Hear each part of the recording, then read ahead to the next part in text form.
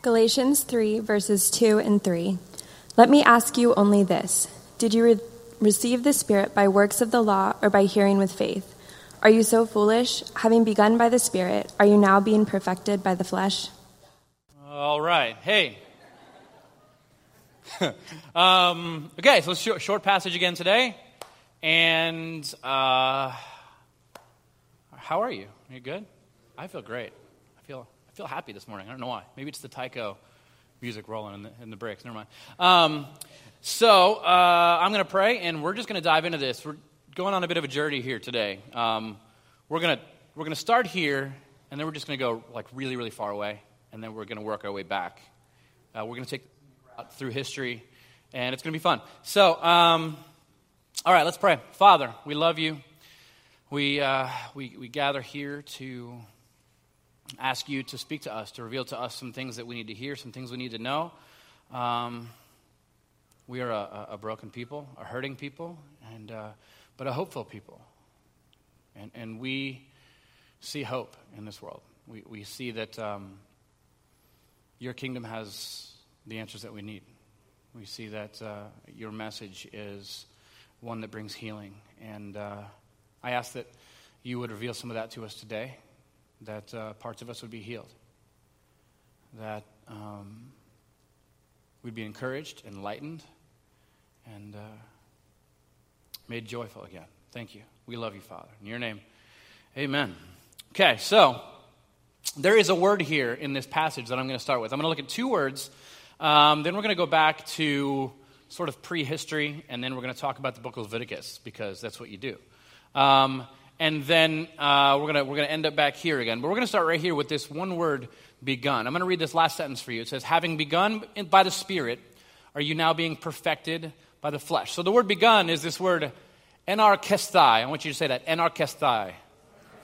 Good. All right. So this is not just a word that means begun. If I were to just tell you, I'm going to start tomorrow, that you're just going to think that's going to be the beginning of something. The word Paul uses has nothing to do with just starting something. It actually it is a word that refers directly to ancient sacrifices, and specifically to the processes of the sacrifice. And so let me walk you through this to explain what I mean. So ancient Greco-Roman sacrifices, there is this altar, and whatever god you're going to worship, you're going to have an altar to this god, and you're going to want to offer something on the altar to this god. And so around this altar, this is going to be sort of built in sort of a half circle shape, and then there's going to be some space around it, enough space to gather a good group of people in. And there's going to be over here in this corner, there's going to be a bit of a fire. It's got a sacred fire that's been burning nonstop for as long as people can remember. Over here, there's going to be a basin of water. And there's going to be a torch, a ceremonial torch. And the torch is going to be lit at the start of the sacrifice. The whatever you're offering to the gods is going to be laid on the altar. And you're going to take the torch, you're going to put it in the fire. It's going to light the torch. And you're going to take the torch over here, and you're going to dip it in the sacred water. And this is what purifies, apparently, the water in the ancient Greco-Roman world's eyes. You would take the fire, stick it in there, obviously puts the fire out, but now the water is purified because it's been purified by the sacred fire.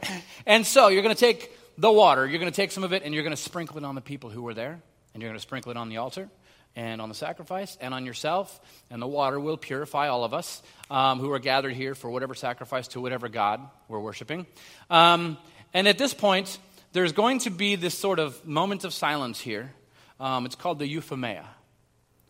It's going to be a moment where we kind of stop and we ponder for a second what it feels like to be clean and holy. All right, to be purified, to be washed by the purifying waters that were made clean by the sacred fire of whatever god, Zeus or whoever you're worshiping. And then you're going to sit in silence for a minute. And when that's all done, the priest is going to take a basket of barley, and he's going to scatter the barley on the sacrifice, on the altar, and around for the people to pick up and take of and eat little mid-worship snacks. And so this is the process of offering the sacrifice. So when Paul uses this word, begun, he uses this word, enarchestai, this is the process he's referring to. It's the beginning rituals of the sacrifice. It's the, when you began the sacrifice, this is what he's talking about. When you began what you were doing, there was a certain way it was being done. It was very particular. And Paul's audience, they're not Jewish. And this is how they would have heard this word and thought about it. So there's another word here. If you're going to have a beginning, you're going to have an ending. So the word, sometimes it's translated ending, sometimes it's translated perfected. The word is epitelein. Everyone say epitelein. All right. So that means the sacrifice has been completed. It's the completion of the sacrifice in every detail. The right amount of barley has been measured and counted and scattered. Things have been done in order. The right measure of whatever meat and animal you're offering to the gods has been placed on. Everything has been done to the T. Everything has been perfectly completed, and the gods are now satisfied. And now the disease that is ravaging your people will end. Whatever you're praying for to these gods. And so Paul is using this language that they very much understood. So what is this? Why did they do this? Where does this come from? The altars and the sacrifices, believe it or not, maybe you didn't know this, they're not original to the people of Israel. There are ancient worship altars that have been found that predate Israel by an incredibly long time. And so one of them, there's one of my favorite documentaries of all time, is called The Cave of Forgotten Dreams. Terrible name, great documentary. So there's this cave in France, it's called the Chauvet Cave, I forget, something like that, cave in France. And Chauvet, I believe, Chauvet Cave. And it was discovered by two hikers hiking up in the hills. They were walking by this cliff face, and they felt like a gust of wind coming out of this, crevasse. And they're like, what is this? There's a lot of wind coming up out of here. And so they sort of pulled it aside, and they spelunked down inside. And what they found was the oldest known human cave paintings ever. There's crystals over the top of these cave paintings that we know how long they take to form. These cave paintings are measured estimated to be about 30,000 years old. And there's some fascinating things. So over here, there's cave lions on the wall that are drawn there. Cave lions went extinct 15,000 years ago. And scientists have always wondered if they had manes. And this cave revealed to them, oh, no, apparently they didn't have manes. And you can see different forms of art sort of being drawn. You can see different attempts. Up here you have a rhino in motion. So this is France. And there's rhinos, and there's buffalo, and there's lions in France. Did you know this? I didn't know this. And so they find all these caves. There's also a bunch of weird abstract art that is done, like a bunch of red hands all over a wall. There's the first ever painting of a nude human being in this cave. It's the things that they found in this cave are insane, and they say it was perfectly preserved because the mountain collapsed one day. And sealed up these caves. And there's something else fascinating. In the middle of this room, they found a stone sort of structure, an altar with bones around it, and sort of charcoal that they actually used to draw these things. So things had been offered as sacrifices on this altar 30,000 years ago. And this is fascinating. Where does this come from? Why do human beings feel the need to offer these sacrifices? Well, all the work that's been done by archaeologists, by sociologists, kind of tells us how this sort of happens. A lot of it has to do with, in the ancient people's minds, it had to do with a lack of control. They come up with a system of, they know how the sun is moving. They understand sort of the tides and the moon phases. They know when to plant crops. But sometimes you plant crops and rain doesn't fall. And then there's other times where a random disease, half the people in your town, your city, will just be wiped out by this unseen disease. And there's other times where you're expecting the rain to fall and nurture your crops, and hail falls and destroys them. And there's other times where lightning strikes and terrifies you and kills people. And so there's this constant fear of these elements, and eventually the people started giving them names. And we have tons and tons of records of the thousands and tens of thousands of gods that the ancient people used to worship. And so they, it was sort of like the elements around them were very fickle in the ancient people's minds. And so sometimes the rain wouldn't fall.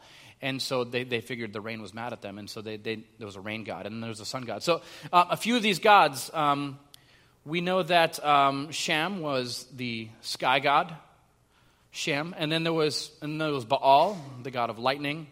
Then you have a god of the waters. His name was Yam. You have a moon god. His name was Hana.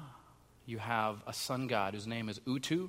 And the ancient Greeks actually had thousands and thousands of gods. Paul writes about this and talks to them about it.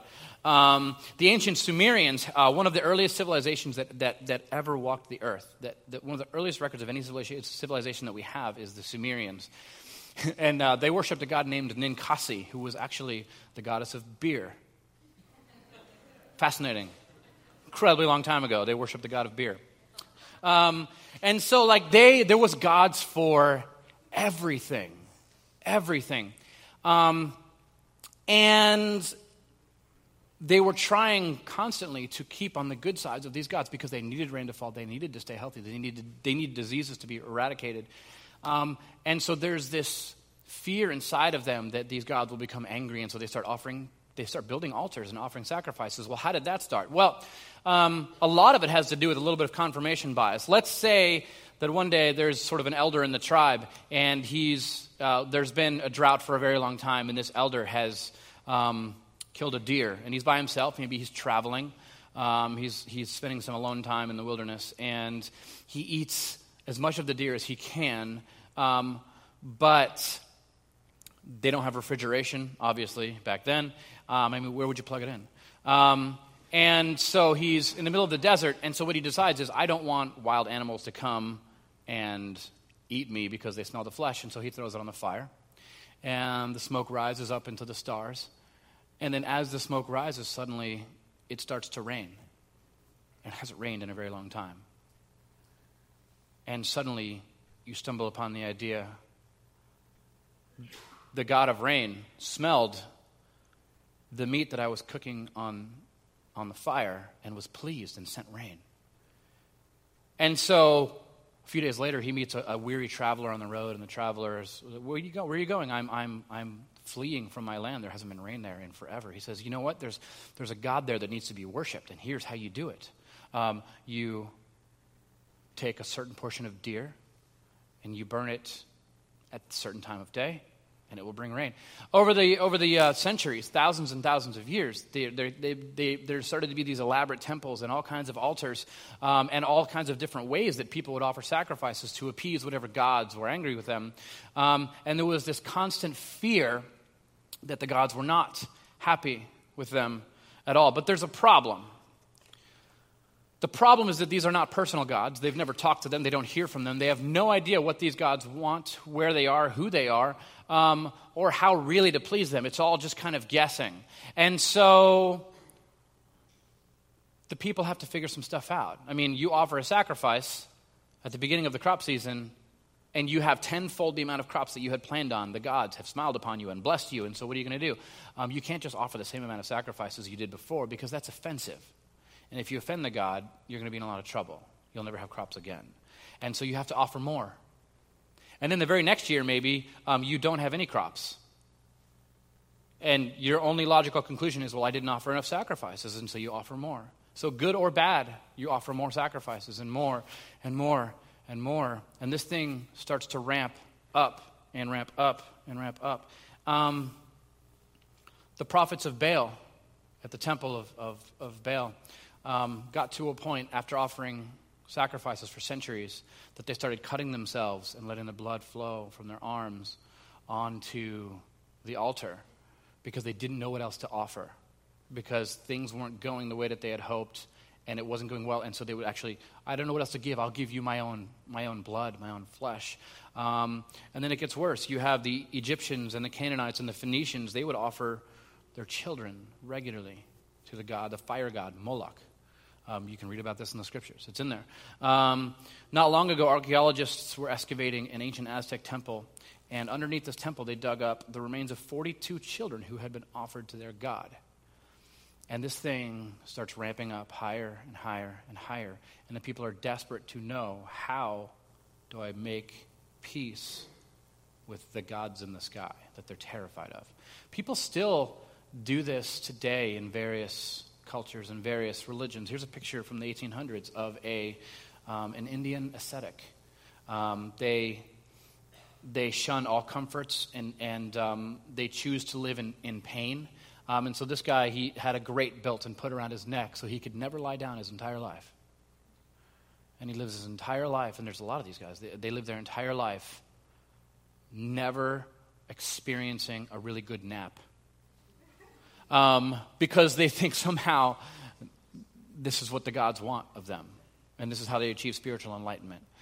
This has worked its way into certain really 18th century, 19th century sects of Catholicism, where you have people whipping themselves and hurting themselves. You have asceticism scattered throughout Christianity. It's this idea that God wants you to be miserable and unhappy, and that's how you earn his favor. When I was a kid, I remember growing up in a bit of a Southern Baptist tradition that if there was ever a place I didn't want to go and show the love of God to people, that's where God would send me.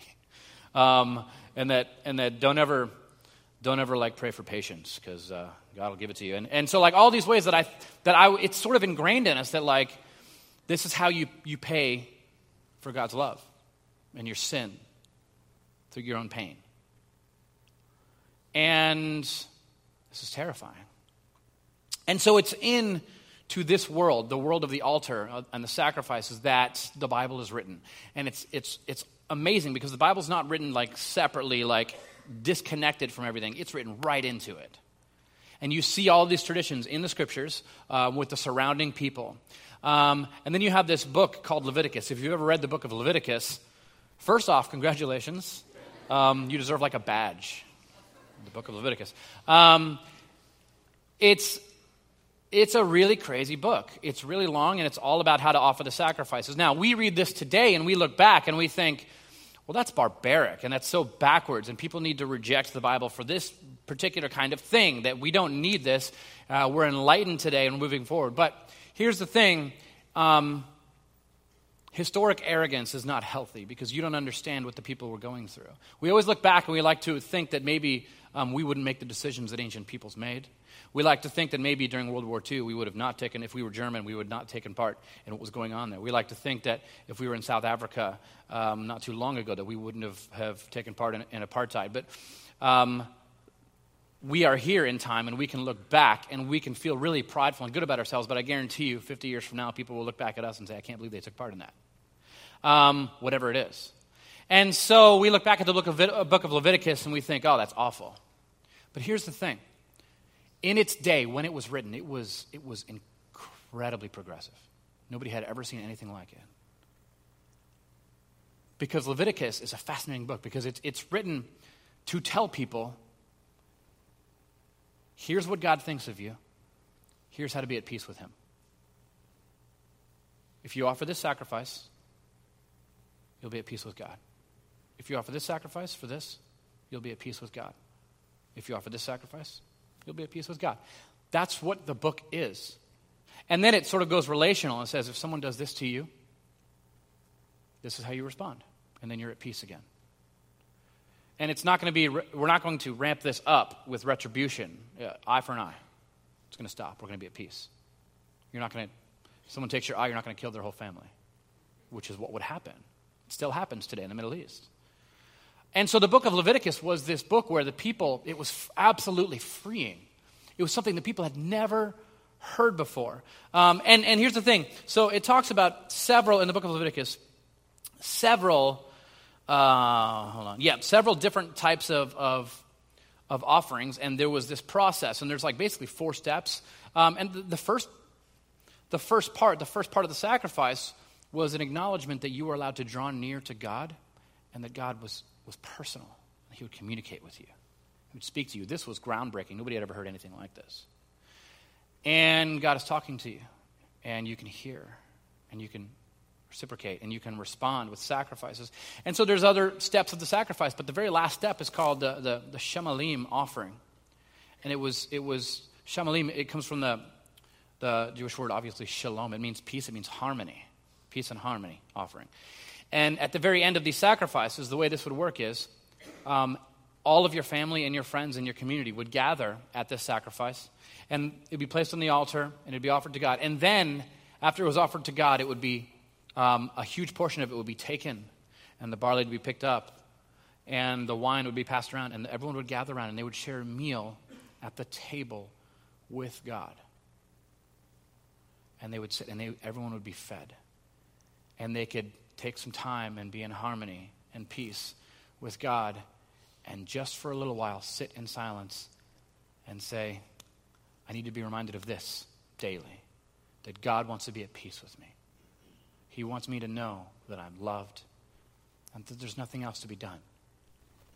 And so then we go back to our passage today, and we read it, having begun, having anarchestai by the Spirit, are you now being perfected, epitelein by the flesh? We know when we come to Christ that it's about the inside. It's about faith. It's about understanding that what Jesus did is, like we sang, his love, his actions, they were enough. There's nothing more to offer. Yet somehow the recipients of Paul's letter are convinced that there is more to do. That you've got to become like the Judaizers. You've got to wear certain clothes, dress a certain way, speak certain language, give certain tithes and offerings, and this is how you earn God's favor on top of that. And Paul says, this is not about the outside. Stop making this about the outside. There's nothing to do. I mean, there's two types of sermons. There's sermons where the pastor stands up and says, here's what you should do. And there's other sermons where he says, there's nothing to do. This is that sermon. There's nothing to do. It's done. And Paul says, look, this was begun by the Spirit. Why are you trying to complete more sacrifices in the flesh? It's over. It's done. Paul actually wrote to another church there was a Roman colony called Philippi. Originally, when he went to the city of Philippi, he found his little group of mostly women down by the water. And there's a church there, a Christian church. And so he sort of helps them get this thing off the ground and gets this thing planted. And he writes to them, and here's what he says right off the bat at the beginning of the passage. He says, in the beginning of the letter, he says, I am sure of this, that he who began a good work in you will bring it to completion at the day of Jesus Christ. The words that he uses are the same words. Began was anarchestai. Completion was epiteleistai. It's pronounced a little different, but it's the same word.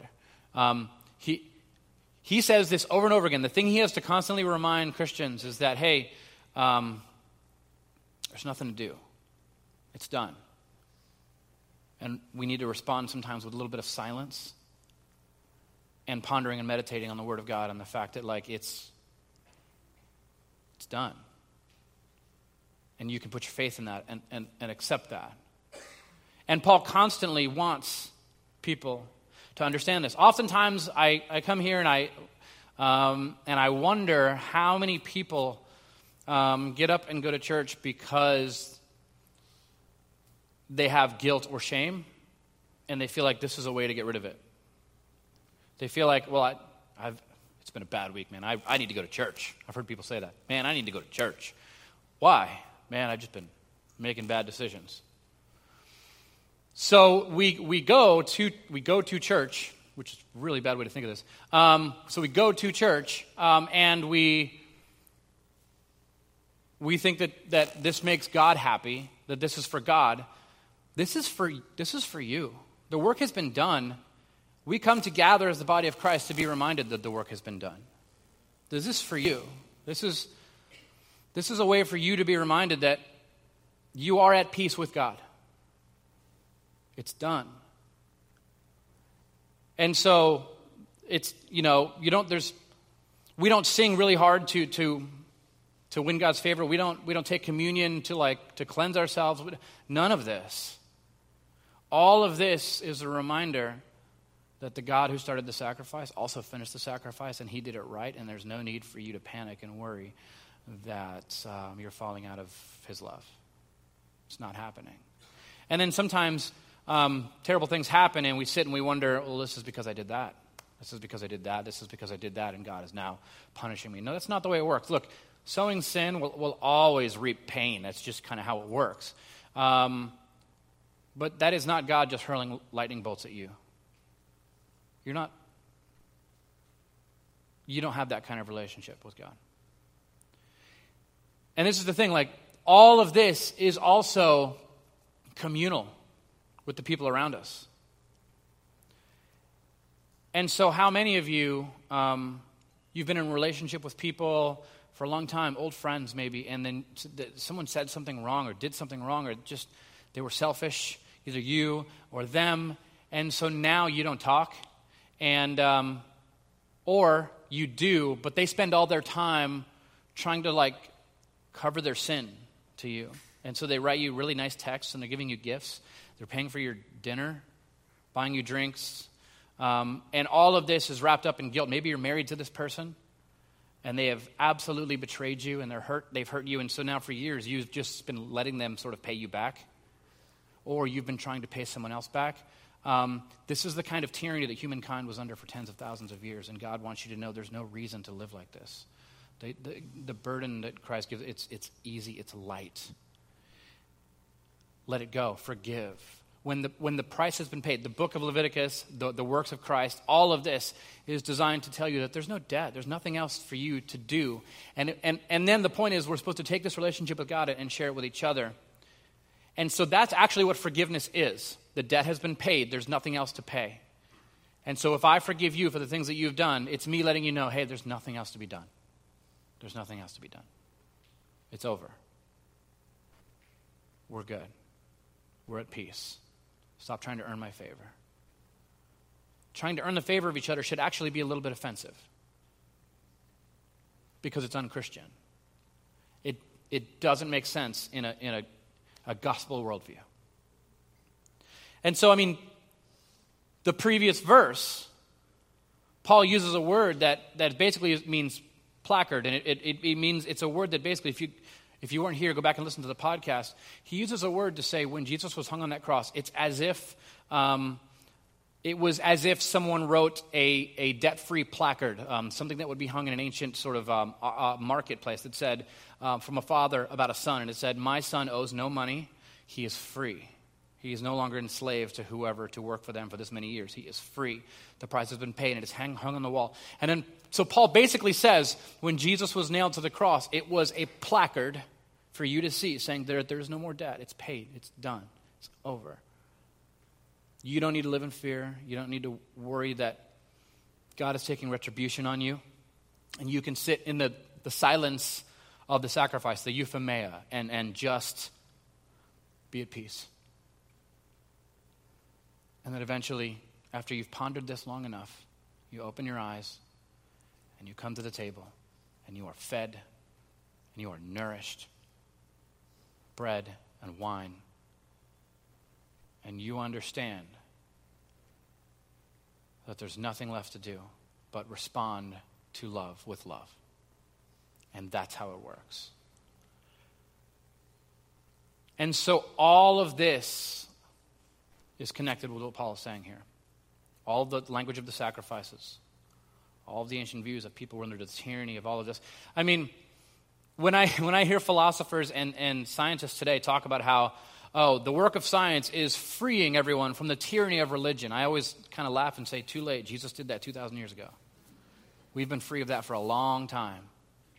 But welcome to the party. I'm glad you're finally realizing all of this. But that's not us. I know constantly there's theologians trying to take us back there. Don't let them. You remind them, no, we're free. The gospel says we're free. And so this should cause us to respond in really a few ways. First off, we should stop holding back forgiveness from each other. We are forgiven. And we are in a communal relationship with God and people. And we must forgive. We can't let people try to earn our favor. We can't let that continue. Second, we need to stop making people earn our favor.